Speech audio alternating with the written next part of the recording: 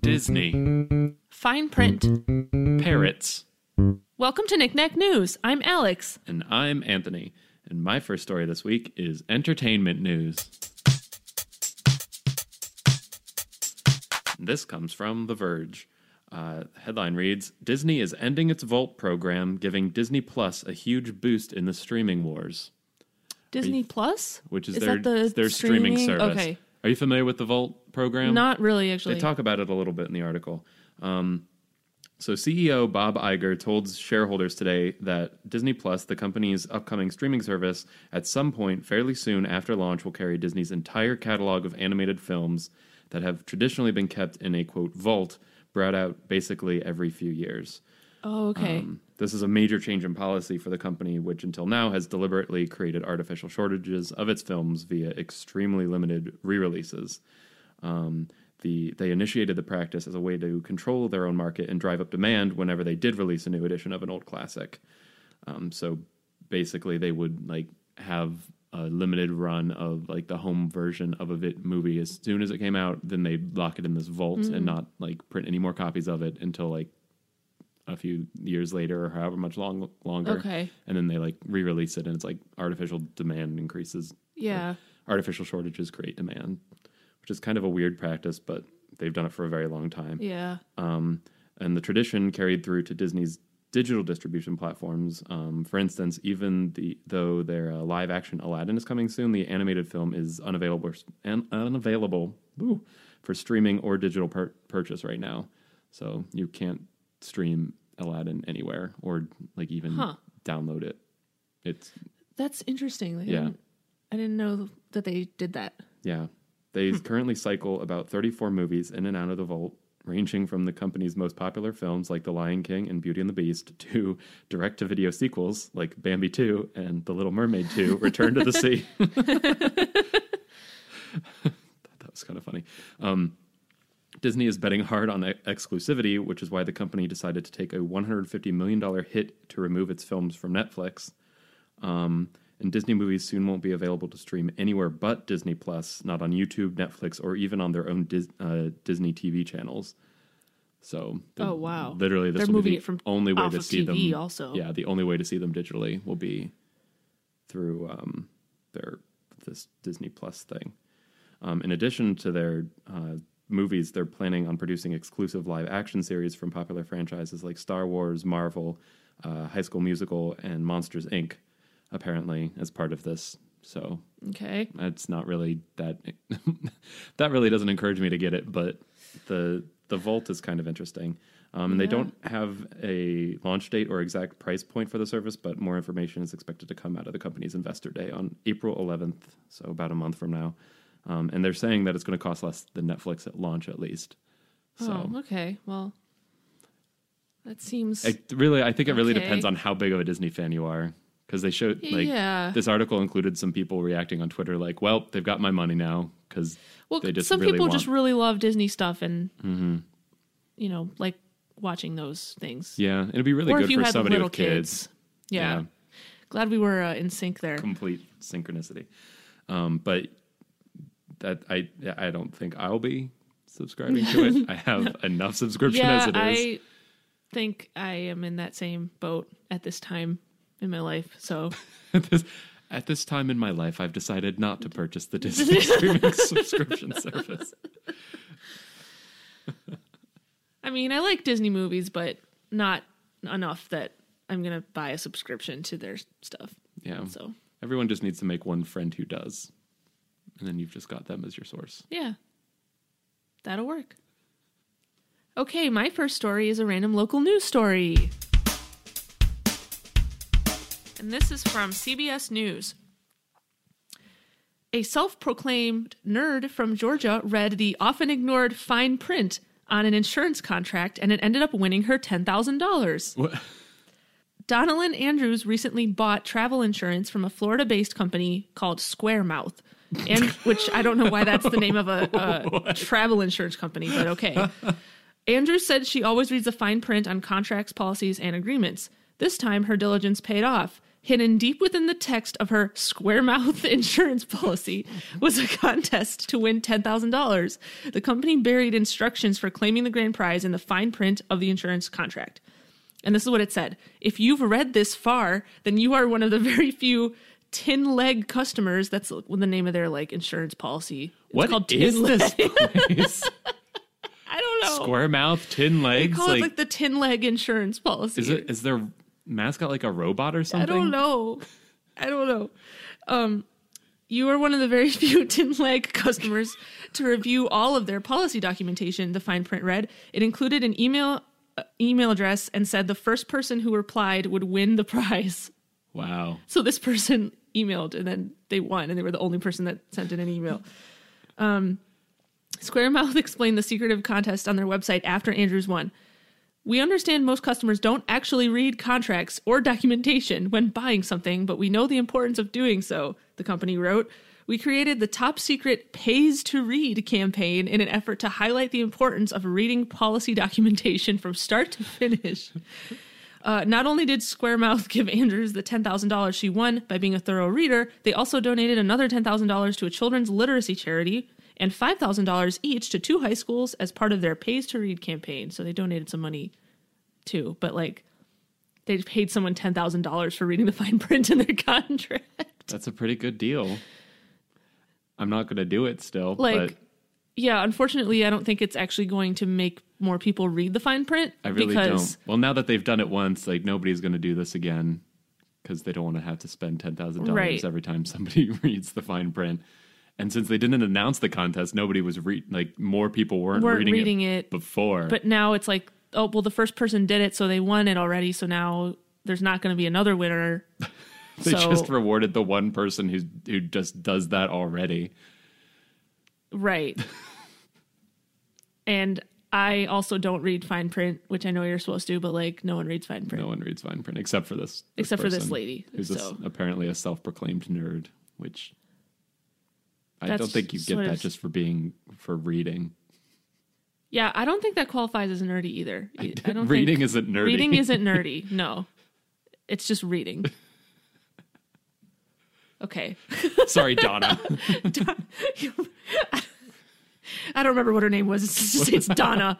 Wasn't it? I thought it was Donna. No, it's some weird name. Is It's Donalyn? Okay, so it was. I thought it was like Donna Lynn. No, it's spelled Donelan. Oh. Donalyn. Oh, so okay. It's not Donalyn, but I see how you would think that. Okay. So we're just going to continue to not read fine print, and that's it. But now you know that someone somewhere won $10,000 for reading it. So if you find it likely that will happen again, maybe you should read in fine print. I don't know. Still not going to do it. All right. My next story is animal news. And this comes from Live Science and also from my uncle. Opium-addicted parrots are terrorizing poppy farms in India. What? Poppy farmers in the state of Madhya Pradesh in India have reportedly run into some trouble while cultivating this season's crops. In addition to inconsistent rainfall putting a damper on things, flocks of persistent parrots, presumed to be addicted to opium, are rampaging through the poppy farms, sometimes making 40 visits a day to get their fix. Which I don't know how they know it's 40 visits a day. What? But anyway, some birds have been filmed tearing into unripe poppy pods where opium-rich milk resides, while others use their beaks and claws to snip off the plants at their stalks and fly away with the entire intact pod. So Wow. they just like snip and then run off with it or fly off. Yeah. It's even been reported that some birds have trained themselves not to make any noise when they descend on the field, swooping in and out silently. So instead of like squawking like they normally Yeah. would, they just steal it and fly off. Wow. Some cultivators have been forced to guard their fields day and night after ignored requests for help from local officials. Others have reportedly turned to sonic warfare, shouting at the birds through loudspeakers or detonating firecrackers in their vicinity, which is not what I thought what they were was gonna be after sonic warfare. I thought they meant like they were just gonna like play like loud sounds or something, but no, they're literally setting off firecrackers near these birds. Wow. Poppy thieving birds are not a new occurrence in India, which is one of the few places in the world where licensed opium cultivation is allowed. Bird raids have been reported several years in a row in multiple poppy cultivating districts, sometimes leaving the parrots visibly intoxicated, crashing into tree branches and laying in the fields in a daze, only to fly off again when the narcotic effects wear off. So, wow. Opium-addicted parrots, who knew? That's really funny. Yeah. Like, I've never heard of that. It sounds like the birds are okay. It's just not great for the farmers. Yeah, because they're just like, how do you prevent that? Right. Well, and it said that like they tried the sounds. The yelling and the firecrackers weren't that effective either. No. From what they because parrots are smart birds, so they really probably are. like just learned that it's like, okay, there's a sound happening, but it's not like they're not going to do anything. Gonna actually do anything to me. Yeah. Not going to stop me from getting high. Can't stop me. Okay, my next story is health news. And this is from Reuters. The U.S. Food and Drug Administration called on Congress to modernize rules for cosmetic safety this past Tuesday after it issued an alert warning consumers not to use 3 cosmetic products sold by Claire's Stores, Inc. because they tested positive for asbestos, a known carcinogen. So if you have purchased... What? Like eyeshadow from Claire's, if you're like a teenage girl and you've purchased... Or maybe younger than that. I don't know who shops at Claire's, but if you've purchased eyeshadow from them, you probably shouldn't use that. Burn on Claire's. No, that's who they market to. It's not like an adult. I don't know who goes to Claire's. You've probably never been to. No. It's a teenage jewelry store. I know. I wasn't trying to like knock. Anyway, the FDA said it would work with Congress to update the regulatory framework that the agency has been operating under for more than 80 years for cosmetics. Oh my God. Because it said there are currently no legal requirements for any cosmetic manufacturer selling goods to American consumers to test their products for safety. What? I was like, is that true? Apparently that's true. Or it's like not like, okay, so the FDA controls anything like medical purposes, like topical things, but I think that they're saying that those same like guidelines for topical stuff do not apply to cosmetics currently. So they're trying to change that and get those guidelines to also apply to cosmetics. Which makes sense. Yeah, because your skin absorbs things. Right. Like, so you can't. Yeah, I thought asbestos? That was well. How is? Yeah, so that's under it. Apparently, like the manufacturer is arguing that there wasn't asbestos, that they tested it. I don't know. There's some like back and forth going on, but apparently the FDA tested the products and found asbestos in it. Like Claire's is saying that the results show errors and have mischaracterized fibers in the products as asbestos. Like they're like disputing it. So we don't know, but they have pulled those products over with an abundance of safety or whatever they said. But yeah, and it's reportedly from the talc in the products. That's the part of it. Okay, the FDA identified the specific products as Claire's eyeshadows, contour palette, and compact powder, and cited the talc used in those products as containing or potentially containing asbestos. Okay. So they've been pulled off the shelves, but it's just another recall announcement that if you're using eyeshadow, a contour palette, or a compact powder from Claire's, and you happen to shop at Claire's, like, I don't know who does that, but... Don't use those things. Yeah. And don't buy makeup at Claire's either. This episode not brought to you by Claire's.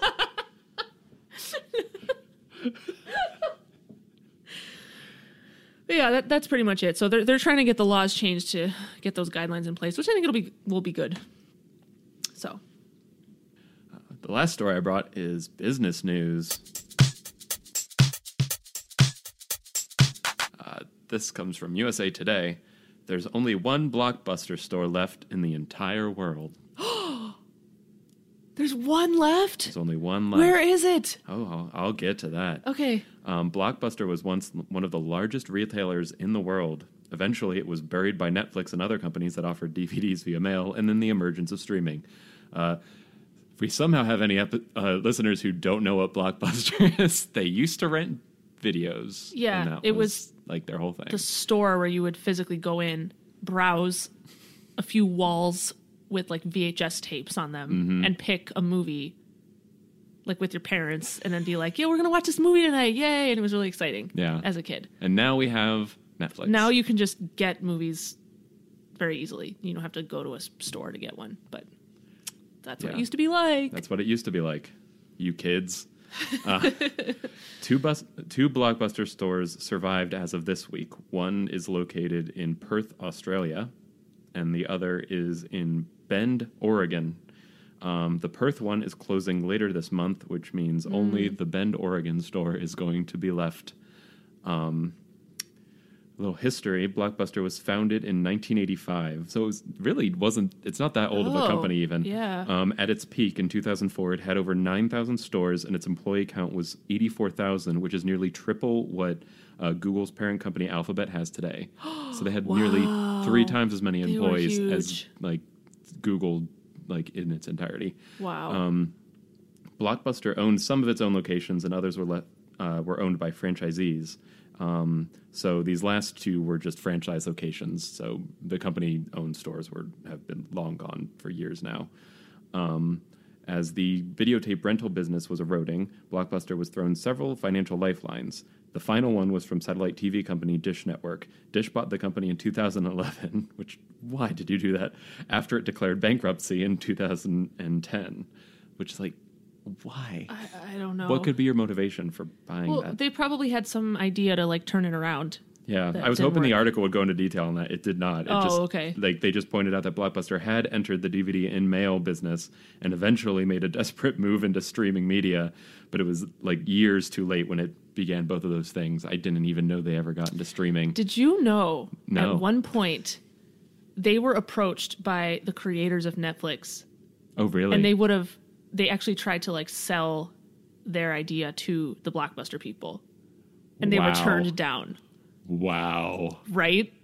Talk about like big regrets in history. Yeah. Yup. That's incredible. I forget where I read that, but I read that somewhere that like they could have, because at that point Netflix was just kind of like this like idea, like startup idea, and Blockbuster was huge. So yeah, well, they could have used the name and they were recognition like, and continued. no, people aren't going to want to do this, you know. Oops. Yeah. Uh-oh, you were wrong. They definitely did. Yeah. Dish had planned to keep most of the 1,700 remaining stores it had bought open, but the financial losses were too massive, and by the end of 2014, there were only a few hundred locations left. So even as of 5 years ago, there were still a few hundred operating somehow. Wow. Because like that's more than I even would have. Even at that point, I feel like Netflix would have pretty much taken over. Yeah. So the Bend store that's still open has 2 unique features that are the reason it has survived. Its owners, Ken and Debbie Tischer, have owned the franchise since 2000 and have no intention to close it. So it's as long as they're kicking, it will be too. The store also has a large collection of Russell Crowe memorabilia, which draws in customers for them as well. Have you heard, did you ever see the stuff at the reason that they have this is because John Oliver bought a bunch of like Russell Crowe stuff at an auction and then like donated it to he donated it to a Blockbuster in Alaska. No. Like one of the last few stores. No. And then like when that one closed, they gave it to this store. Oh, so it's like that's how they acquired all known this stuff. like thing. Yeah. Okay. If you follow like Last Week Tonight with John Oliver. But that's how they ended up with it. So that it sounds like this one will at least stick around for a while. It's kind of a museum at this point. It's going to be like a novelty kind of thing. Like probably one of the bigger attractions in Bend, Oregon. Yeah, actually. All right, my third story is archaeology news.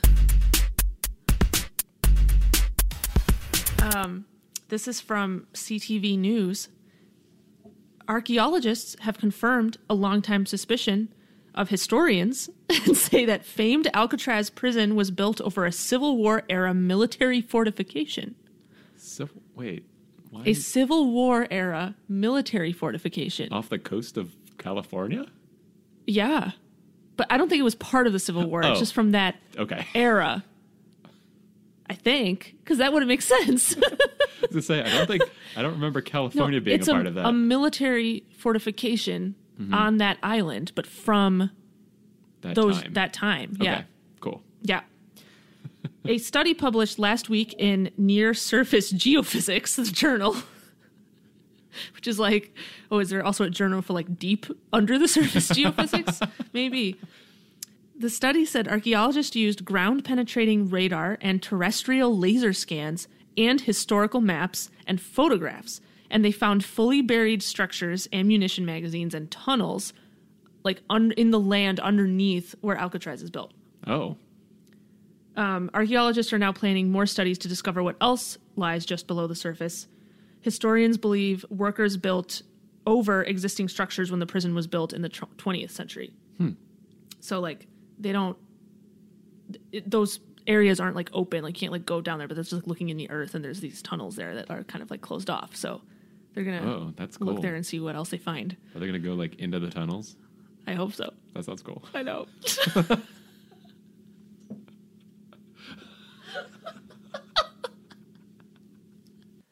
Okay, it's time for breaking news, the part of the show where Anthony and I look up stories that just happened today or were just posted today, and we read them to you on the fly. Wow.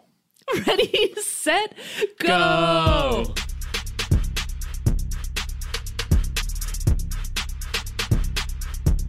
I found this story on Huffington Post.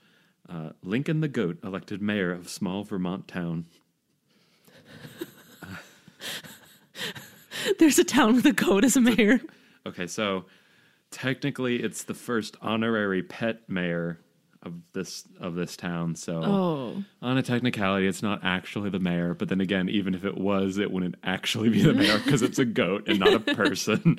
But this is a 3-year-old Nubian goat named Lincoln. What a government fitting name. What am I trying to say? It's a very fitting name. A very governmental name. Yeah.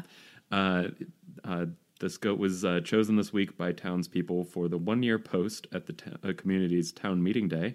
Lincoln takes office on Tuesday. Oh. So there was a ballot of 16 different pets that was open to all town residents. Most of the other candidates were dogs and cats, and there was also, this is my favorite, a gerbil named Crystal. Wait, so they had like a whole town like vote on They this? said a whole town, but Lincoln won with 13 votes. Okay, yeah, so like not that many people The voted on second this. place Okay. candidate was a dog named Sammy that got 10, and then the other candidates got a combined 30 votes. And this town has 2,500 people, so people, I guess, just weren't participating in this election. Man, this voter turnout is not good. During its time as mayor, Lincoln will be expected to attend local events, such as marching in the Memorial Day Parade wearing a custom-made sash.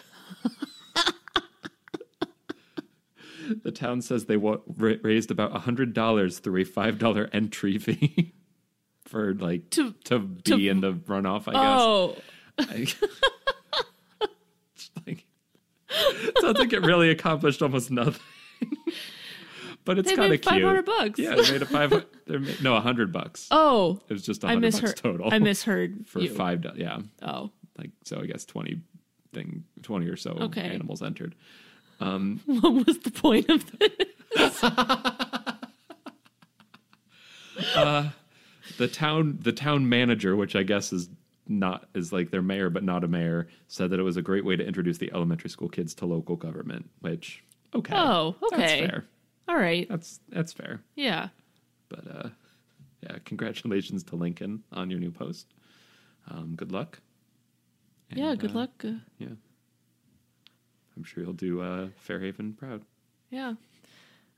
My story also sort of has to do with animals. Tangentially. The headline is Louisville Zoo closed another day by giant sinkhole. Oh, The Louisville Zoo remained closed today while investigators work to learn what caused a football field-sized sinkhole to open in an undeveloped part of the zoo. Luckily, it was an undeveloped part of the zoo. that's good. Zoo staff found the sinkhole about 8:30 a.m. on Wednesday during a routine walkthrough. Wait. Zoo spokeswoman Kyle Shepard said. They found it? Was it already a Because it was an football-sized undeveloped- thing? Okay. Yeah, it was But it's- there.